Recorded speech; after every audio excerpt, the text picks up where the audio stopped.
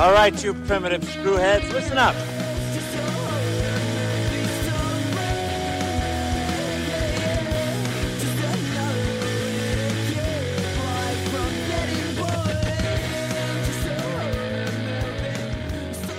Hello again, and welcome to Primitive Screwheads Talk Horror. I'm Screwhead Dan. And I'm Screwhead Andrew. And we are here once again to dissect, dismember, and discuss horror movies. Today's horror movie is going to be the 2009 psychological horror Triangle, which is one of the many movies called Triangle as well. This is the one that's set on the boat. Just to let you know, there is a boat in this movie, and most of the movie takes place on the boat. And that is the Triangle movie we are talking about. We are not talking about the Korean comedy film Triangle. We are not talking about any other triangles. This is the only one. I think there is another triangle set on a boat, though. So that is... fuck! There's a second one that's set on a boat. I think it stars Luke Perry, apparently. But it also takes place on Triangle a boat. Luke Perry. That is a name. Okay, no, that one technically is called The Triangle, not Triangle. Oh, okay, that's how they get away with it. I see. Yes, that one is Luke Perry, and it also is set on a boat. Huh. Interesting. Yeah. God. Oh yeah, that one's about the Bermuda Triangle. It looks like that makes more sense in this one. This title. See, that's what I assumed this one was about, but they never really say it. But I feel like it should have been about that. I don't know. Is right? Like I know that the boats. It's weird because the little boat they're on is called Triangle, but then they get on the big boat, which is not called Triangle. So it's... Yeah, I thought it was like the sailboat, and then but I mean they're only on the sailboat for a very small time in the very beginning of the movie, so that's kind of what I figured. Yeah. Oh well. I always just assumed that the Bermuda Triangle is involved in this movie, but it's really not. Gotcha. Anyway, before we start talking about the movie, Andrew, how we doing? I am doing great. I just had our family had my wife and I had our families meet yesterday, and it was really nice. You know, without a nice. I think her and I were kind of like, oh, this is gonna be weird, but it went actually really well. It was really cool. Her dad put it all on. It was great. Pretty nice. Cool. I got to see Thor: Love and Thunder on Thursday, and you know, I haven't seen that yet. Mm-hmm. I like it. I know it's getting a lot of flack, I feel like, on the internet, but I like. Oh, gotcha. For what it was, I thought it's pretty good. Okay, cool. Yeah, I'll probably see it sometime this week. How are you doing? Cool. And the Rona is all done. You're good with the Rona? The Rona is all done, but I do think that the last time we recorded the podcast, I think my throat was not in a good place, and I think honestly, I did damage to my throat talking, because now it's just my throat is just very gummy and obviously healing. So I think I may have made things bad that day. But so yeah, I'm testing negative. I am completely out of the window of having it. I think my throat is just permanent, not permanently, but on recovery. Mm-hmm. So if my voice does still sound a little weird, I apologize for that. But I won't be coughing this time, ideally. But how are you doing other than your missing pecans? Yes, no, I guess we should talk about that. So, my girlfriend and I are both big coffee snobs, and we don't like regular coffee. We Starbucks shit, get the fuck out, that sort of thing. So there's a couple local brands that we do like local roasters in the city we live in. However, they can be hard to find depending on, whether you run out of coffee and maybe the small market is so slow. One of them does do home deliveries within the city limits, which is pretty cool, and we usually do that. But anyway, we ran out of coffee. We realized that, oh shit, we weren't going to run, we don't have any coffee, and the next time this home delivery happens is next Friday. We can't last that long without it. So we went to this I went to this upscale, a step above Whole Foods market that I know has a lot of the local coffee roasters.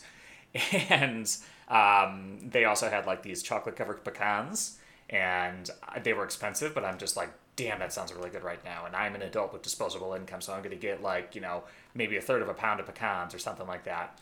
And I did. And then I brought them back, and I was eating the pecans, and they were good. And then my girlfriend had company over that night, one of our neighbors, and then she was like, I have to serve them food. And then she stole my pecans and put them on a plate. And you know what the worst part is? What? The neighbor didn't even eat the pecans.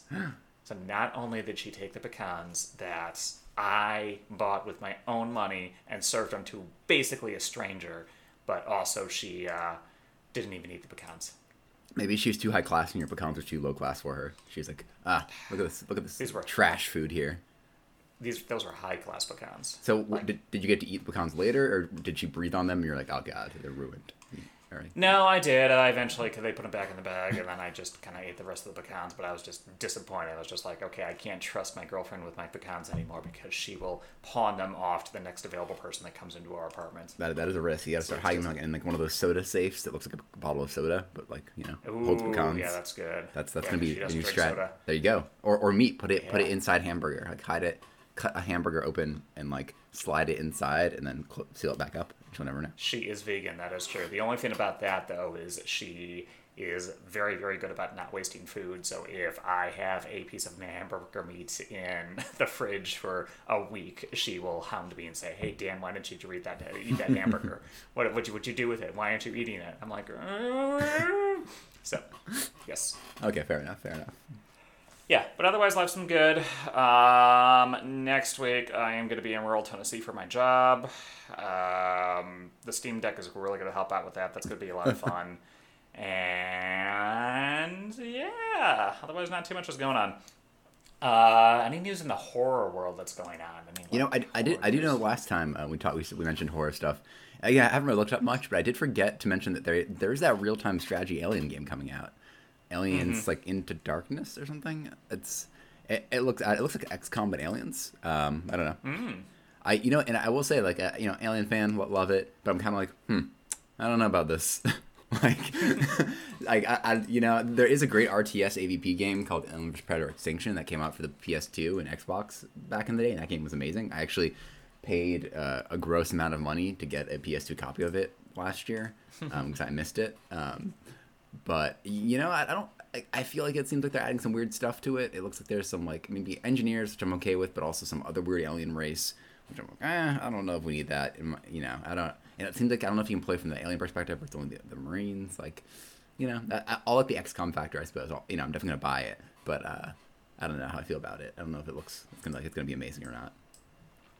Yeah, XCOM. I love XCOM definitely, but it could be done really good or it could be really bad. I'm curious, Midnight Suns, the XCOM developers for Axis, are working on that right now, the new Marvel game. So that'll be interesting. I'm curious to see what the reviews are on that front, but I mean, I love Civilization, I love XCOM, so... Wait, is Midnight Suns gonna be like XCOM-y? Yeah, it's gonna be turn-based. Yeah, apparently one of the big things they're doing is it's gonna be card-based, but it is gonna be turn-based as well, so... Wait. They have a couple gameplay trailers out there. Card-based, like that... Kingdom Hearts game with cards? Possibly. Do you remember that game? It wasn't Dream Drop Distance. Distance. Chain of Memories. Yeah. That was weird. I didn't understand that. That was an interesting one, and then they did the remake on the PlayStation 2 and everything like that. So that was better. Yeah, that was better. Yeah, definitely. Other than that, did you see that? Do you remember the YouTube series "Don't Hug Me, I'm Scared"? Yeah. Yeah, they're coming out with a full-length movie of that one. What? They announced that. Yes. Oh, did you see that new Invitation movie trailer? No, I did not. It's not the Invitation. I don't know who directed it, but the 2008 or 10 one, it's not that one. It's like another movie called The Invitation, and it's like, I think it's about vampires. Like some girl gets invited to a dinner party, kind of like that other one, but then I think there's vampires involved. I think it's like Ready or Not, kinda almost, but like. Not as over the top, I'm assuming. Gotcha. Well, that looks pretty interesting. I'm curious to see that. I feel like there's another horror movie that looks interesting, but not Berserk. What's the movie? It's a word that starts with B that means like brute. What is it? Crap. B. No, is it D? It's like a character from a fantasy game who's like a brute character. It's not Berserk. Berserker. Oh, it might be Berserker, actually. Wait, that might be it. Okay. Every time I hear that, I just remember Clerks with Jay and Silent Bob. Berserker. Speaking of Berserk, Berserk is back. I heard that. That is interesting. Yes. Is it good? Have you has the chapters come out, or? I mean, they've only released 2 chapters thus far, and I've only read the first one just yet. But I mean, like the art style is consistent. Apparently, the person who's taken over was Minoru's best friend and like knows the story, the big plot beats and everything like that. And basically they just said, they sat down, Young Animal, the publication that runs it, and said, what would Minoru want, what he wants, it to end right there, or would he want us to continue in our hands? And they eventually decided, yeah, it's going to be continue in our hands. He would want to see this to fruition. So, yeah, it's exciting. Oh, did they say anything about like he leave like a blueprint for them or anything? Yeah, they said it's his best friend basically. So, he did say like the big story plot beats were kind of planned out and that sort of thing too. So it's as close as we can get apparently. So it's pretty interesting. Okay, yeah. I've been meaning to kind of pick it up. So I read it up until I can't remember. I read it. I think I stopped before the big boat arc, the big boat. Okay. But like 5 years on that fucking boat. Yeah. I think I'd like heard about that, and I kind of like made me lose steam. Like I don't want to not be able to finish this. I can't remember though. Yeah, but they're pretty close to wrapping up the next arc. So yeah, this would be a good time to get back into it, honestly, as long as you just understand that this is a very, very slow series, and it's been running for decades at this point. That surprised me. It's amazing. There's 2 chapters out though, because I feel like I'd heard about it coming back pretty recently, so I'm surprised that already 2 chapters have come out. That seems like very fast for the series. Yeah, definitely. I mean, the chapters are only like 7 pages each, but it's still pretty good. Damn. And then I think Nope is coming out in 2 weeks. Oh yeah, that'd be pretty interesting. I'm tentatively excited about that one. I have not seen the second trailer because people have said that it basically spoils the whole movie. So I have not done that yet. Yeah, it definitely. I saw. For me, the second trailer excited me. I didn't really care. The first trailer, I didn't really think I wasn't really pumped. But the new trailer, I thought it probably shows more. But I feel like it shows things that I already kind of assumed. So it just kind of confirmed them for me. So gotcha. I didn't find it too spoilery. I found it just kind of be like, oh, okay, that's what I thought was happening. But there we go. But and the movie's called Barbarian. That's what it was. Barbarian. Oh, Barbarian. There we go. That was pretty interesting. I don't quite get what it is. Like basically, the plot seems like a girl arrives like an Airbnb and there's already some guy staying there, and then like weird shit goes on. I don't know. But it stars the Skarsgård, Bill Skarsgård, the one who from It. So, or I think he's one of the main characters at least. So. That I feel like he'll be a fun character. I think Justin Long's in it as well. Oh, okay, interesting. Yeah, hopefully it'll be cool. Looks cool. But yeah, definitely. The other thing as well that I'm hearing, apparently there's a lot of buzz around Mad God. It's like Shudder's #1 movie. Oh, really? For a while now. So yeah. Well, I'll definitely have to. Probably gonna see that one. I did just get a trial subscription to AMC so I could watch another movie on there, which has. Shudder's included on it, so I will probably watch that maybe this weekend if I can. Or not this weekend, this week. Gotcha. Check it out. Yeah. No, I'm probably gonna watch that sometime this week too. Then Anyway, anything else in the horror news, or you want to get over to Triangle? I was gonna say Prey again. We're less than a month away from Prey. It's gonna be. That's right. Hopefully amazing. They released that picture of what the Predator looks like in that movie. So. Yeah, no, I'm so pumped for it. I like that you can see the lower jaws. I think that's like a cool concept. That it's not like the complete mask again. I think that's kind of like a fun look. Like, I'm looking forward to this idea of the Predator because I feel like a lot of what they've been doing lately is just kind of. I think part of what I didn't like about the Predator is they kind of upgrade the armor a lot, which I guess makes sense because time passes and stuff, and these are like a different class of Predators. But I like kind of I don't know. I feel like the Predator is always more interesting as kind of being, obviously OP with his laser cannon, but like otherwise, using other tools than just like. Murdering everybody with like auto shooting turrets and shit. Like, so this will be exciting. Definitely. Cool stuff. Yeah. All right. So you want to hop into Triangle? Yeah, absolutely. So both of us kind of were recommended this movie by one of your friends. I've never met her, but she went ahead and she recommended this movie for us. So why don't you go ahead, because you've seen this movie before too. So why don't you go ahead and introduce it? Yeah. So our friend Anna suggested this to us on our Discord. I'd seen this probably like 5-7 years ago. Probably in the same way it sounds like Anna has. I just kind of I think I'm pretty sure I watched it on YouTube one day. Back in my days of just like, hear about a horror movie, let me watch it, and just like tracking it down and finding it. It's kind of what led me to Detention and those other movies as well. But no, I when I first saw it, I really liked it. I thought it was a very clever kind of concept. I don't know how far we want to go into the conceit of it currently, but I thought it was a very interesting idea. Again, for some reason, I always have the memory of it having to relate to the Bermuda Triangle, which it clearly apparently does not.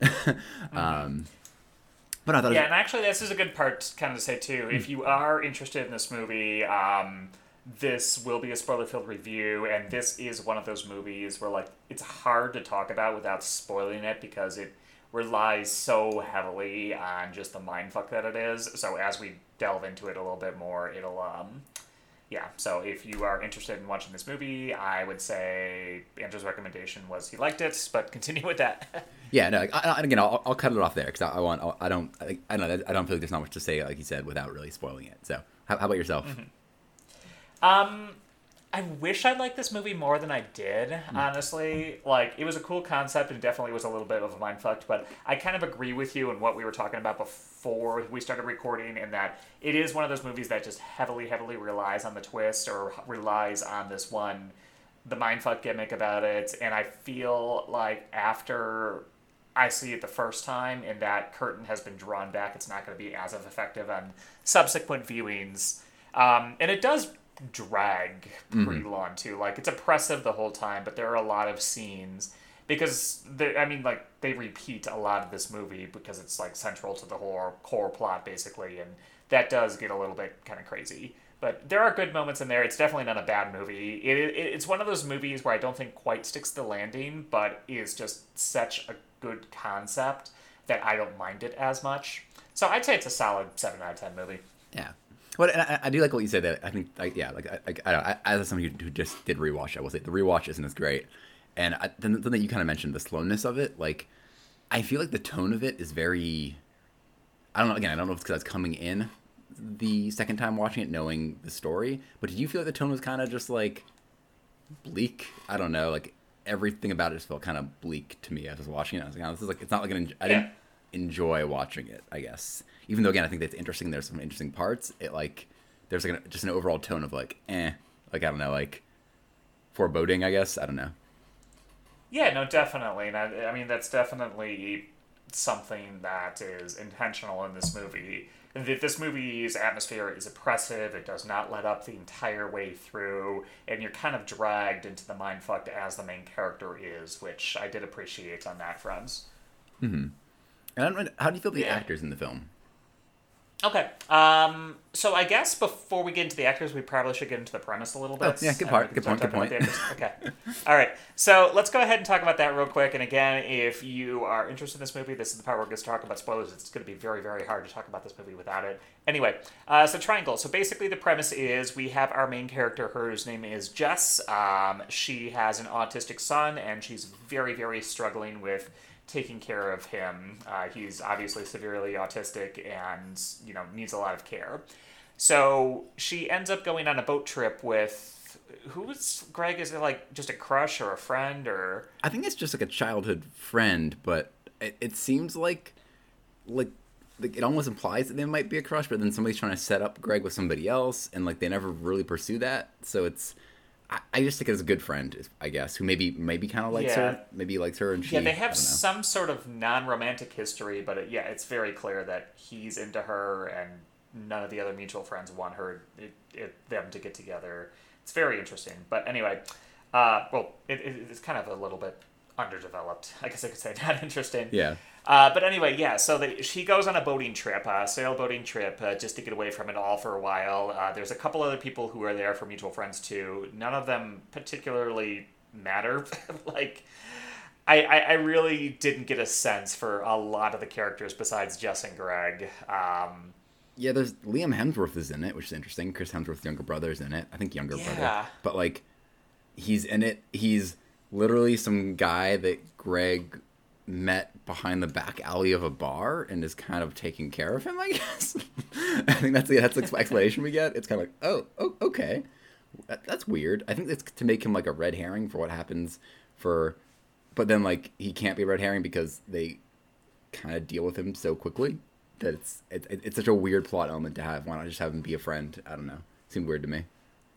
Yeah, but to answer your question from earlier, I definitely feel like a lot of these characters are underdeveloped, except for just the main character, who, obviously, as the movie goes on, we peel back more and more about her character, which is pretty nice in conjunction with the mindfuck that she's going through. Obviously, she's severely messed up, and she's got a lot of issues going on that are slowly revealed through it.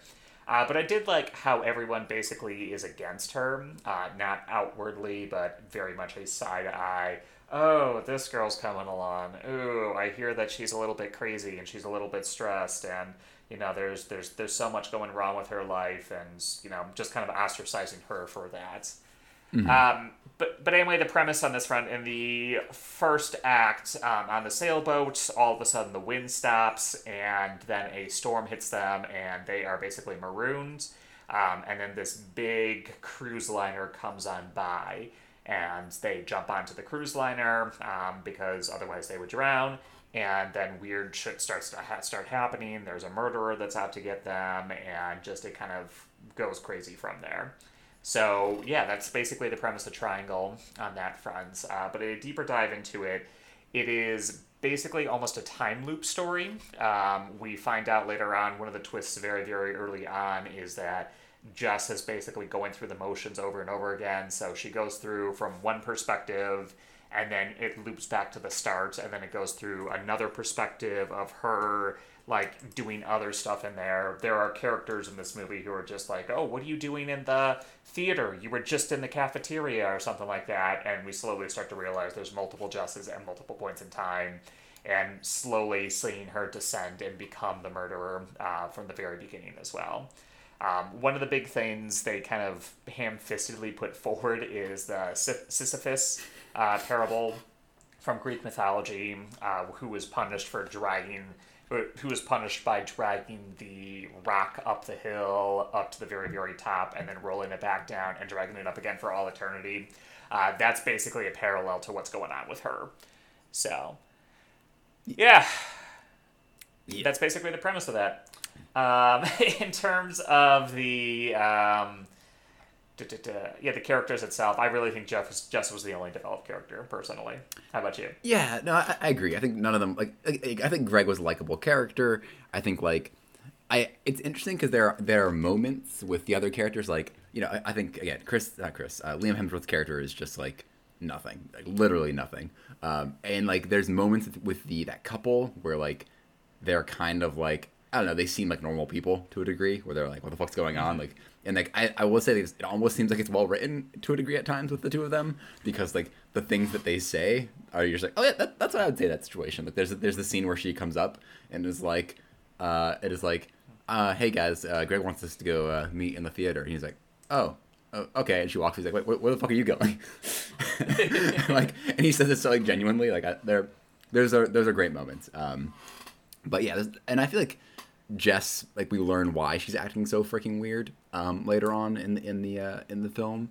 But it's when you watch it through the first time, you're just like, this character is so fucking weird. But yeah, like you said, it elaborates more when you kind of learn the conceit of the film and what's happening to her.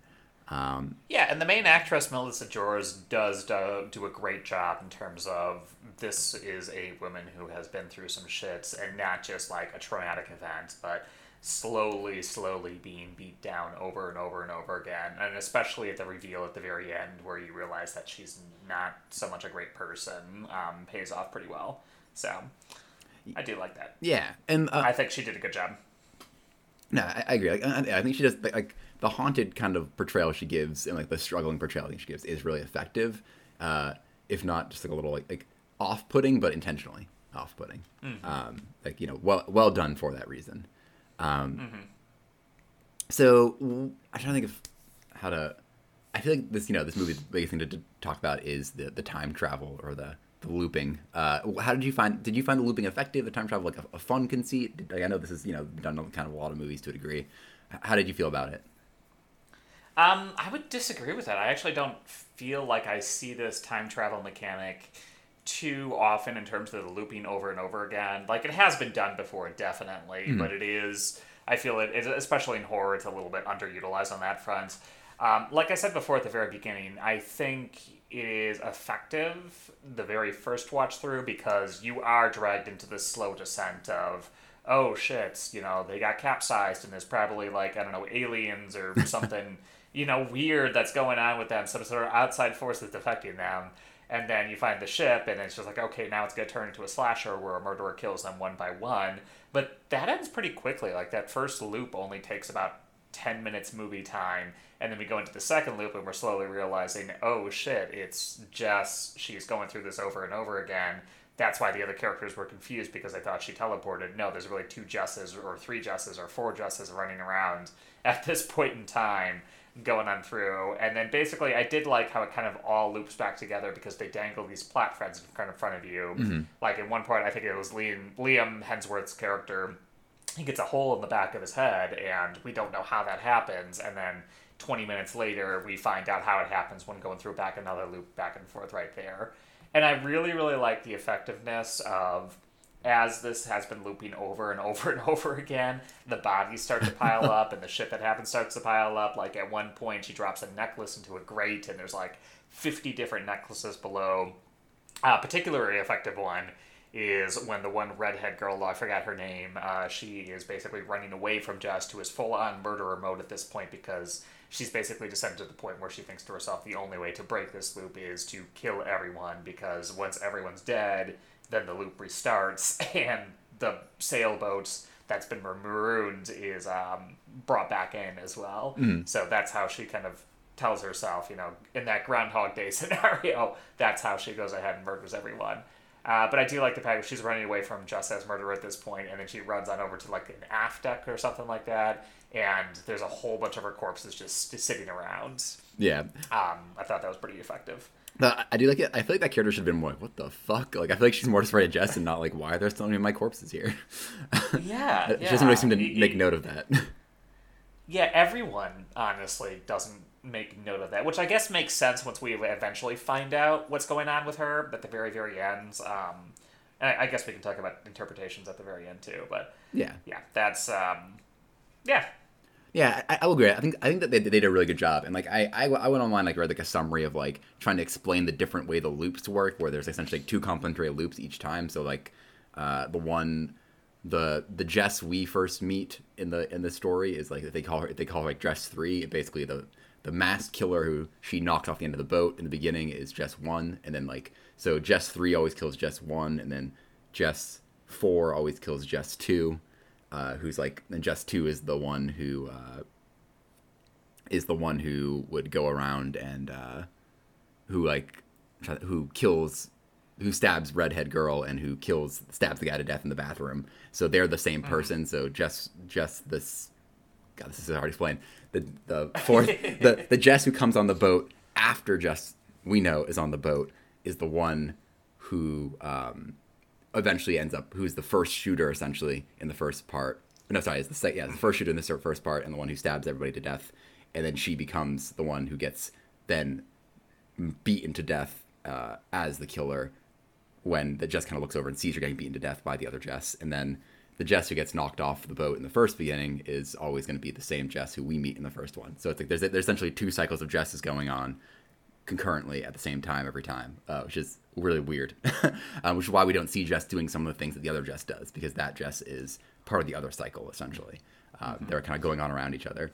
And kind of going along with that too, I really liked how it was almost like predestination. Mm-hmm. It really, the entire time, whenever Jess tried to do something different or tried to move around, she ends up accidentally just still going through the motions, still going through the vents, like she was always fated to do so. That did contribute to the hopelessness of it all. So, well, I think the thing that it kind of does that helps, speaking of predestination, is I think predestination always feels like that kind of I feel like there's always, it's inherent in the paradox of predestination, that movie, of like that they're creating a paradox through it. Mm-hmm. But I like that by doing this, by having these 2 different cycles going on, they kind of get rid of that paradox to a degree, where she can't. So there are certain things that happen that she doesn't do, or she tries to avoid, but that sets up the second cycle essentially. So I thought that was a clever way of kind of handling that.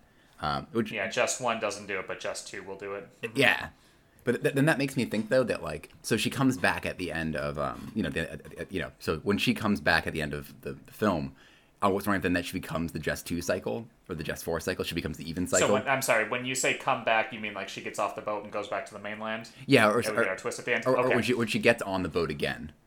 I'm wondering, and then she gets on the boat again and then restarts the cycle. I wonder if then that would put her into the position of the Jess 2, or the other cycle, where instead of knocking her off the boat, she beats her to death, which is like the other cycle's ending.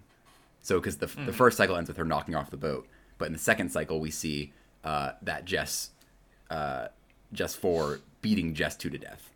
So she doesn't. So she doesn't just knock her off. She beats her to death and then knocks her off. So I was wondering if when she comes back the next time, if maybe she'd relive those moments then, or if she would, again re-inhabit the Jess 3 cycle, I guess. And again, the numbers I'm getting from the article I read, but I was worrying about that if she would just go, but if she didn't have the same cycle, and if they'd be different, like because technically she doesn't die on the boat in her cycle. She falls off the edge into the water and assumedly dies in the water, or before waking up on land. But I wonder if she gets beaten to death on the boat, if her cycle if she's just done then, or if she wakes up again on the sand. And I don't know if we're supposed to play that off either way. Like, what would you think? Do you think that maybe she ends up back on, no matter what happens, if she dies, she ends up back on the shore? Or do you think that, how do you think that plays out? Yeah, I think, again, it's just predestination. Eventually, after she dies, she kind of ends up back on the shore, and then the events on the shore happen out of the mainland.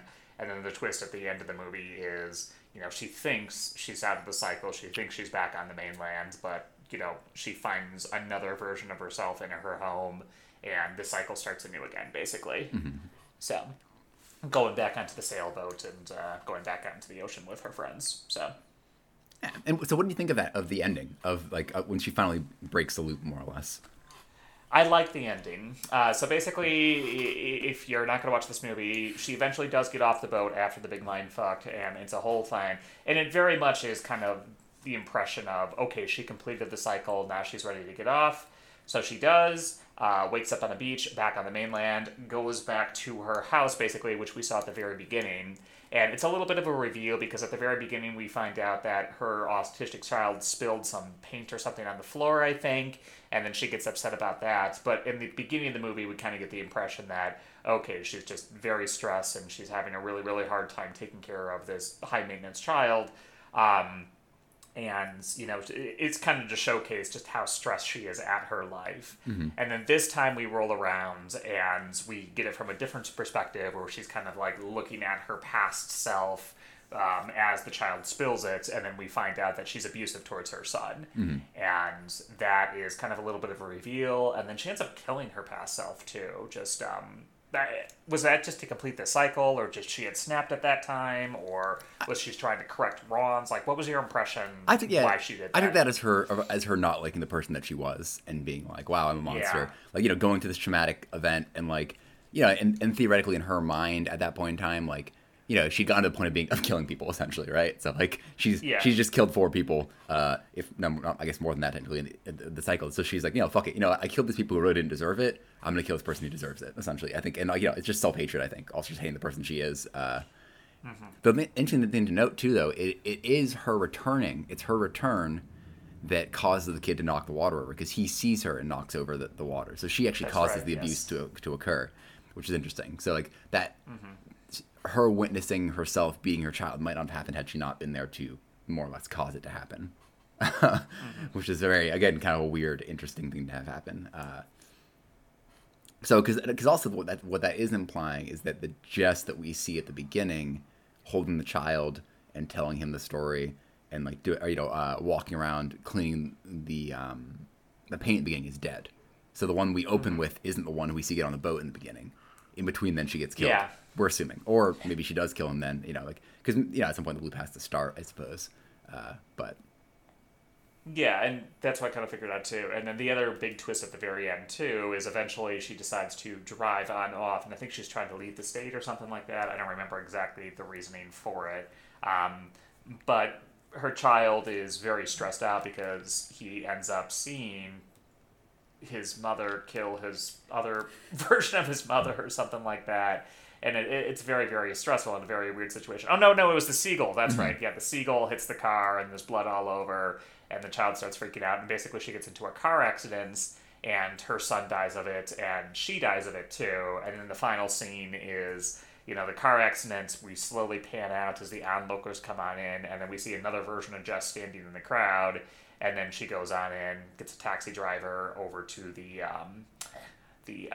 sailboat, starting the cycle anew. So she's been kind of dead this whole time. Oh no! It's kind of what the ending's implying.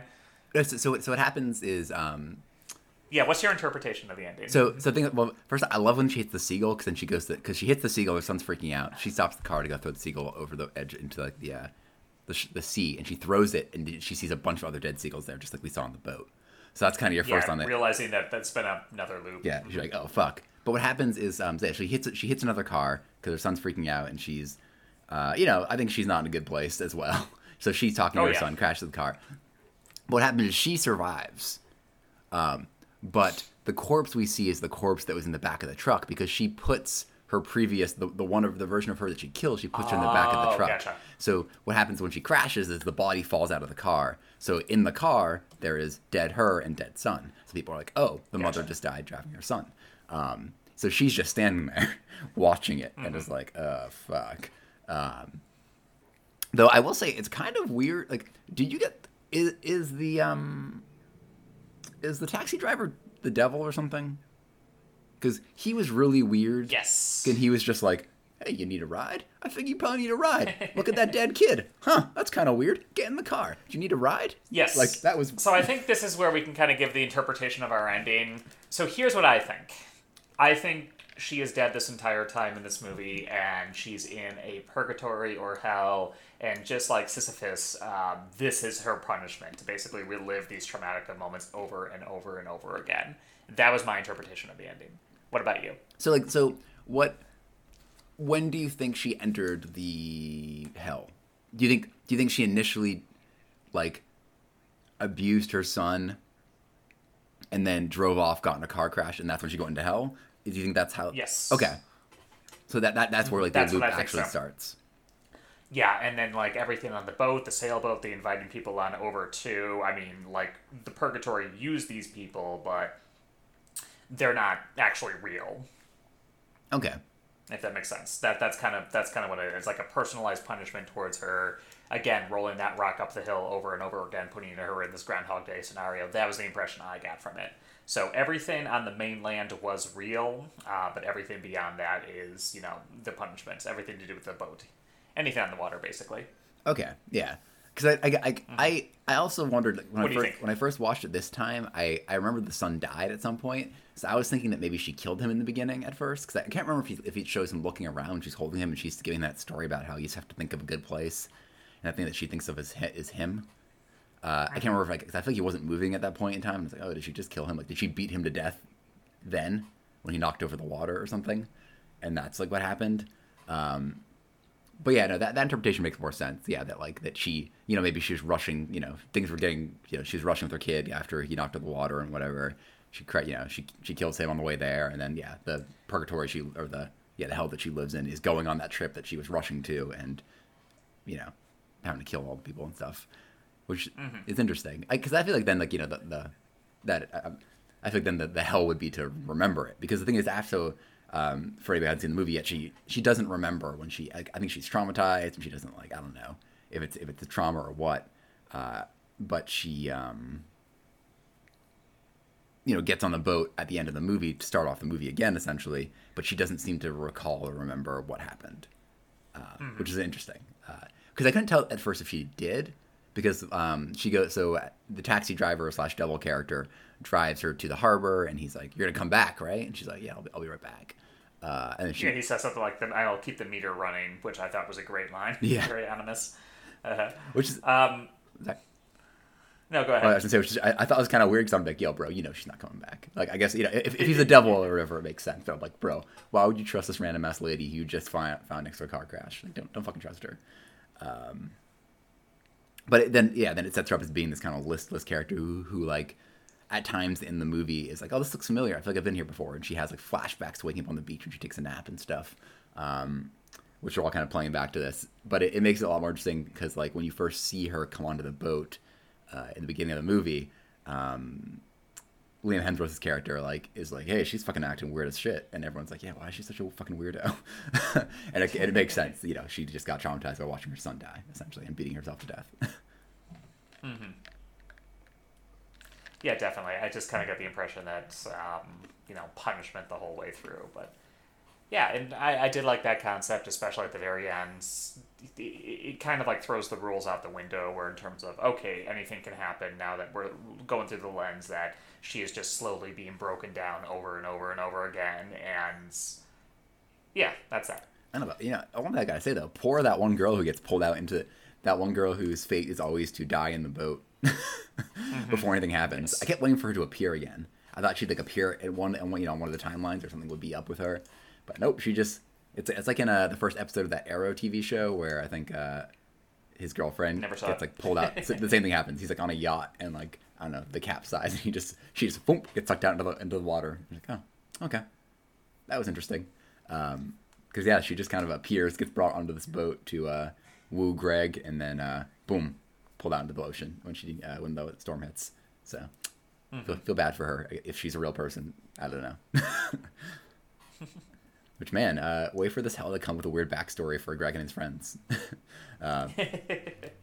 Yo, this is your hell. There's this guy that you kind of like, and his weird friend that he met in the back of a bar. Strung out on drugs or something. What did you think of Liam Hemsworth's death? Not death. His like the weird way that Jess wounds him. I thought that was so. Yeah, that was very weird. So basically, like she shoves him back or something like that, and he gets the back of his head impaled on a coat hanger. Yeah, that was like it was so weird and just like because she's just like trying to explain to him like so I think it's after the first loop has gone through and everyone's dead. And she finds him on top of a boat looking around, and she's like, hey, and he's like, what the fuck? Where the fuck did you just come from? And she's just like, you don't understand, everybody's dead. Look at that body in the water over there. Oh my God. And like grabs his face to like get her to look at him, and he's like, what the fuck are you doing? And he like walks back, so she pushes him back into a little spike, and then she runs away. It was weird. I don't know. That part was like, you guys could have like there could have been a better way to do that scene. Like I thought that was he could have like fallen from an aft deck or something like that onto I don't know a spike or something. So yeah, it's like that part could have been done a little better. That's always the kind of thing I'm like, oh, that's just a weird way to start that off. Like why not have her like accidentally hit him? Like they're touching something falls. Like there are other ways to make her accidentally hurt him than her touching his face and him walking back into a spike. I don't know. That was interesting to me. That was a little bit weird. That's my biggest nitpick in the movie is that one scene just being like, what the fuck is going on here? Yeah. I'm trying to think of any. Do you have any standouts? Any moments that you thought hit really well or hit poorly to you? I did like the kind of slow descent in the parallels they had on this front. Like I remember at the very beginning, Jess has this moment where she's realizing that the other version of her is this murderer and there's some sort of looping going on. And so she looks in the mirror and she's like, oh shit, I've done this so many times before, I'm going to do it again. And then she looks at the mirror and just goes, no, absolutely no way. And she tries to reject it. But of course, this is all predetermined and predestination. No matter what she does, it's going to be the intended effect. And later on in the movie, they parallel that scene by her standing in front of a mirror and she's realizing, okay, shit, I do have to kill everyone in order to break this loop. So I did like that parallel.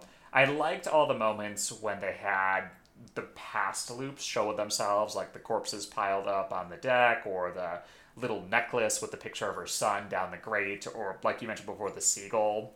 I thought those were all very good reveals, and I did like that. So, yeah. Other than that, no. I mean, like the biggest thing that kind of strikes me is just I feel like all the characters are very underdeveloped. I couldn't give you a personality trait of any single one of them, honestly. I don't even remember the relationship between them for most of them, so I felt like that could have been a little bit more. But again, this movie is focused on Jess. She, it is her story. Everyone else is just kind of literally in this punishment loop. It is designed to serve and punish her, so yeah, that's it. Well, I think that's actually a good point you bring up, because this movie actually is a pretty tight. Like I think it's like 90 minutes long. It's not very long. Like it feels long to a degree, but like it's. You mentioned that the first loop is very quick, and I feel like they could have expanded that first loop a little bit more to make it, or maybe kind of expanded the first to second loop to maybe make it a little bit more confusing as to what's going on, and making it a little bit more, like you said, dividing the characters a little bit more, and maybe making the horror of it a little bit stronger. Because it really doesn't feel like a horror movie very much, because that stalker plotline is, gotten rid of so quickly. So they think they could have probably improved it by making it a little bit longer and fleshing out the characters and making that horror element there. I do like the part where she like I feel like I've seen this in a few movies. Again, like you said, like I don't think this is that common of a thing, but I know that I've seen it enough. Like the writing, checking your handwriting to write the same word over again. That part I think I've seen in a few things before, which is interesting. My big question is how does she discover that you have to kill everybody? When like, the initial version of her, how would she discover that she has to kill everybody to break the loop? I think that has to be a psychosis thing, because if she had done it and broken the loop, then wouldn't she have gone back to the mainland, forgotten it, and then come back? Yes. So how would that ever have started? How would that thought process ever have begun? That's my only nitpick in terms of the repeating thing. Yeah, I'm assuming it was like a predetermined. Like, there really, in this movie, there is no beginning, there is no end. The way it's set up is that it's always been a cycle over and over again. Because if we go with the whole purgatory aspect of it, or the hell aspect of it, that's kind of, I kind of assumed that she was just stuck at any point in this, and it just, there's no beginning, there's no end, there's just a loop. Okay, so you're saying, so it's kind of, those were kind of static. So theoretically, like she might not ever become Jess 2, Jess 3. She might always be Jess, the Jess we have currently. Mm-hmm. I get you. Okay, that makes sense. Yes. So the other Jesses are just kind of the misleading things, seeing other aspects of herself. Okay, I see that. That makes sense. Mm-hmm. Yeah, because I was thinking about that. I was like, how would she ever figure that out? And like, if she just died, if she fucked up and like Victor killed her, would she wake up on the beach again? Would the loop be over because she fucked up? Like. But yeah, I guess that's true. Yeah, it's probably just a mechanic of the hell that requires these sets up this scenario for her, and it wouldn't even fucking matter. She could have probably misfired and shot herself, and like she would have been back where she started anyway. Okay, that makes sense. Mm-hmm. I wonder how many times that happened. I wonder how many times she like fucked up and like she spiked Victor. Victor pushed her off the boat, and she just like ended up back on the shore again. Like, oh. Fuck, I imagine, because in those loops, theoretically, she wakes up on the shore remembering what happens on the boat.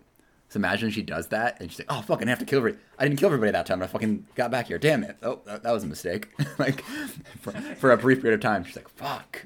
Oh, I just killed my friends one time for no fucking reason. Damn, okay.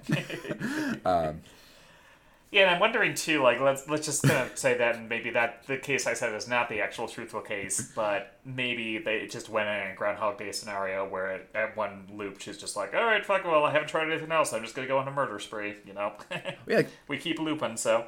Like I'm thinking, like, Happy Death Day and those, like, where does she get? Because is there a point where she's like, I'm not gonna kill these fucking people, and like jumps off the boat herself or something, like, or she tries to jump out and swim towards them on the little thing, like. I feel like she very kind of quickly realizes that, she sees herself. She doesn't try to approach them the first time. Like, I guess it's kind of scary, but like, I feel like at that point in time, because in the first loop, all her friends get killed and she knocks the killer off into the water. You would think that she might be like, oh, look, my friends are here. Like, it's kind of weird, but, I might go run over to them, run away from the boat, or hey, guys, try to team up. Like, was there ever a loop where she was like, oh, let me try to work together with my clones and like, take down this other person who's trying to kill us, who she just knows her at that point in time, and then like, hang out on this boat. Like if they defeat the other Jesses, they're just chilling out on a boat. Did they die of starvation? What happened in those cases? I guess that again be this more kind of flexible purgatory that isn't set in stone the way it is or appears to be. But that'd be kind of fun to see or hypothesize other outcomes. Mm-hmm. But that almost kind of makes me like the movie a little bit more, in the sense of like thinking about these other possibilities. The discussion that it allows to happen, I guess, kind of makes me enjoy it a little bit more. Mm-hmm. But obviously for the sake of the purgatory aspect, it has to be this kind of strict, repeatable formula. Yeah, mm-hmm. It's like a science experiment, right? Science has to be reproducible. What are the 3 R's? There's 3 things that has to be. It has to be something reproducible. Something else to make it a valid test, to make it a valid experiment. It has to be those 3 things, and this loop is those 3 things. I just don't know what they are. Yeah. Okay, so what? I'll give a little more. Being able to repeat, reproducibility, and replicability. Those are the 3 ones. Aren't those the same thing? Wait, what? Basically. Now the 3 R's. I always thought there was more to that. Wait, is that what? 3 R's of science. Or no. falsibility? Wait. Falsifiability is not... That's a big word. Unless it can be used to make a prediction, we have prediction to turn out dead. What? Okay. So it has to be... Falsifiability. It has to be able to be proven wrong. Replicability. No, these aren't right. Here we go. Okay. Here we go. Okay, so the 3 R's, the way forward, the 3 R's are not in this article. They just talk about it's like, you know, when you get a recipe and they're like, let me tell you about how like I turned paleo and that's why this recipe exists. It's that. This article doesn't actually tell me what the 3 R's are. It's just like, oh, here's my childhood memories of this recipe I made. Where the fuck are they? This article. Oh, here we go. No. Okay, our replacement. No, this is okay. Never mind. I apparently don't remember this anywhere because there are 8 different 3 R's. Wait, replacement, reduction. No, these aren't. Okay, I don't know what the fuck I'm talking about. I may have just made this up.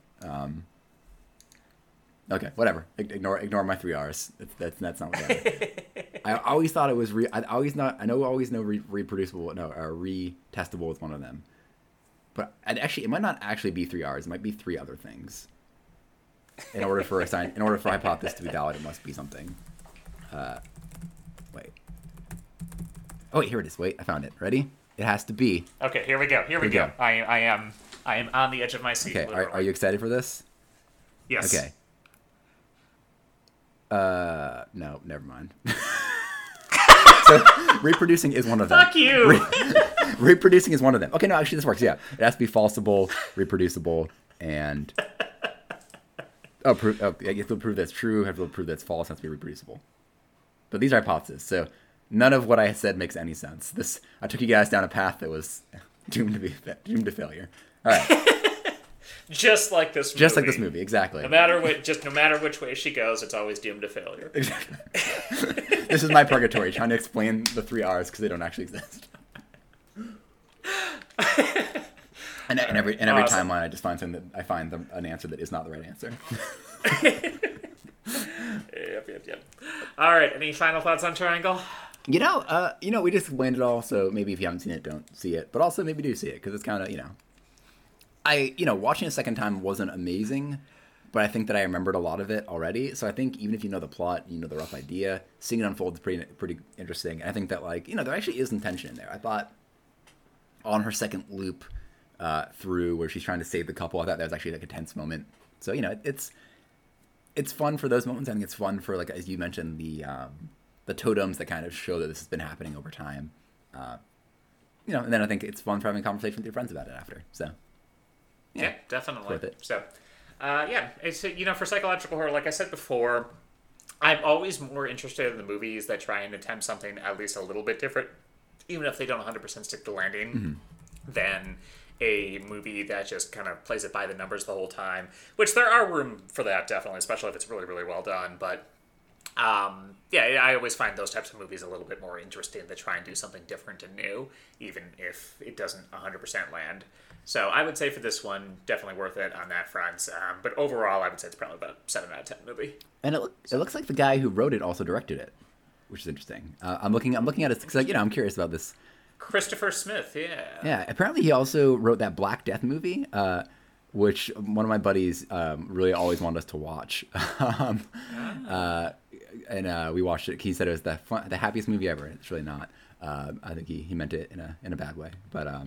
Gotcha. He also wrote the short film "The Day the Granddad Went Blind." What a movie! Oh, he apparently also wrote a movie called Severance, which is which I want to watch. It's about a group of sales representatives who go on a company outing and they start to get hunted. Gotcha. That sounds awesome. Speaking of which, have you seen the TV show Severance yet? No, I've heard really good things though. Yes, it is very cool concept. It's on Apple TV. This has absolutely nothing to do. It's not a horror at all. It's more of just a thriller. But basically, the concept is in the near future, you have the ability to basically sort yourself into 2 different memory sets or 2 lives, where the second you walk through a door in your workplace, you forget all memories of the outside and vice versa. So you have your work self and you have your outside self as well. And it basically follows the people who are just the work selves. The only thing they know is, their work. When they go on in, they work for this mysterious company. They don't know what they're doing there. But it's a really cool concept. Adam Scott is in it from Parks and Recreation. And also Krampus as well. He's the main character. So he does a great job. So yeah, I would recommend that. There's only one season out thus far, so it's not too much of a commitment. It's only like 8 episodes, but I really did like it. So wait, so it's like it's pretty cool. So it's like what's the movie? Paycheck, the one with Never saw it. Oh, it's Ben Affleck, and it's like he does a work project, and he comes and then he finishes his project, he gets like mind wiped, then he comes out of the project not remembering what the project is. Is it like gotcha. that kind of like so they don't. But so this happens multiple times though. So like they go to work.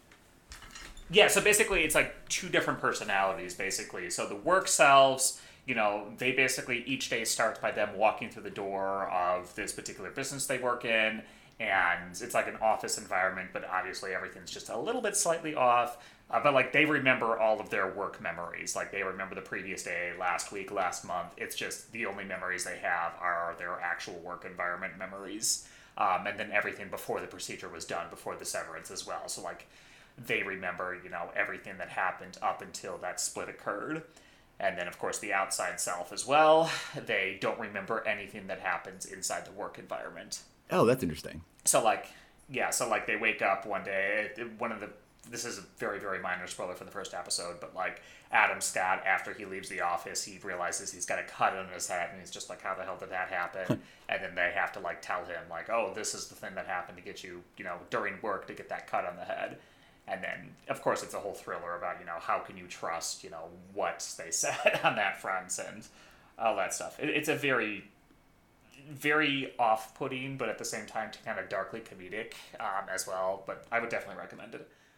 Anyway, so we've got a couple different ideas for the next episodes coming on out. Of course, we are active on Instagram and Facebook, so if you want to go ahead and send us a message for any requests you do have, we've had a couple people go on through there, but I do have a list kind of was generated on that front. But yeah, we have a couple different ones down the pipeline, but we're always welcome for suggestions. Also, too, thank you so much to our opening band. That is Teddy's Atlas with the song Horror Movie Story. You can get that off the album Triple with the Corn. Good Canadian boys. Well, thank you all for listening, and stay groovy. Bye.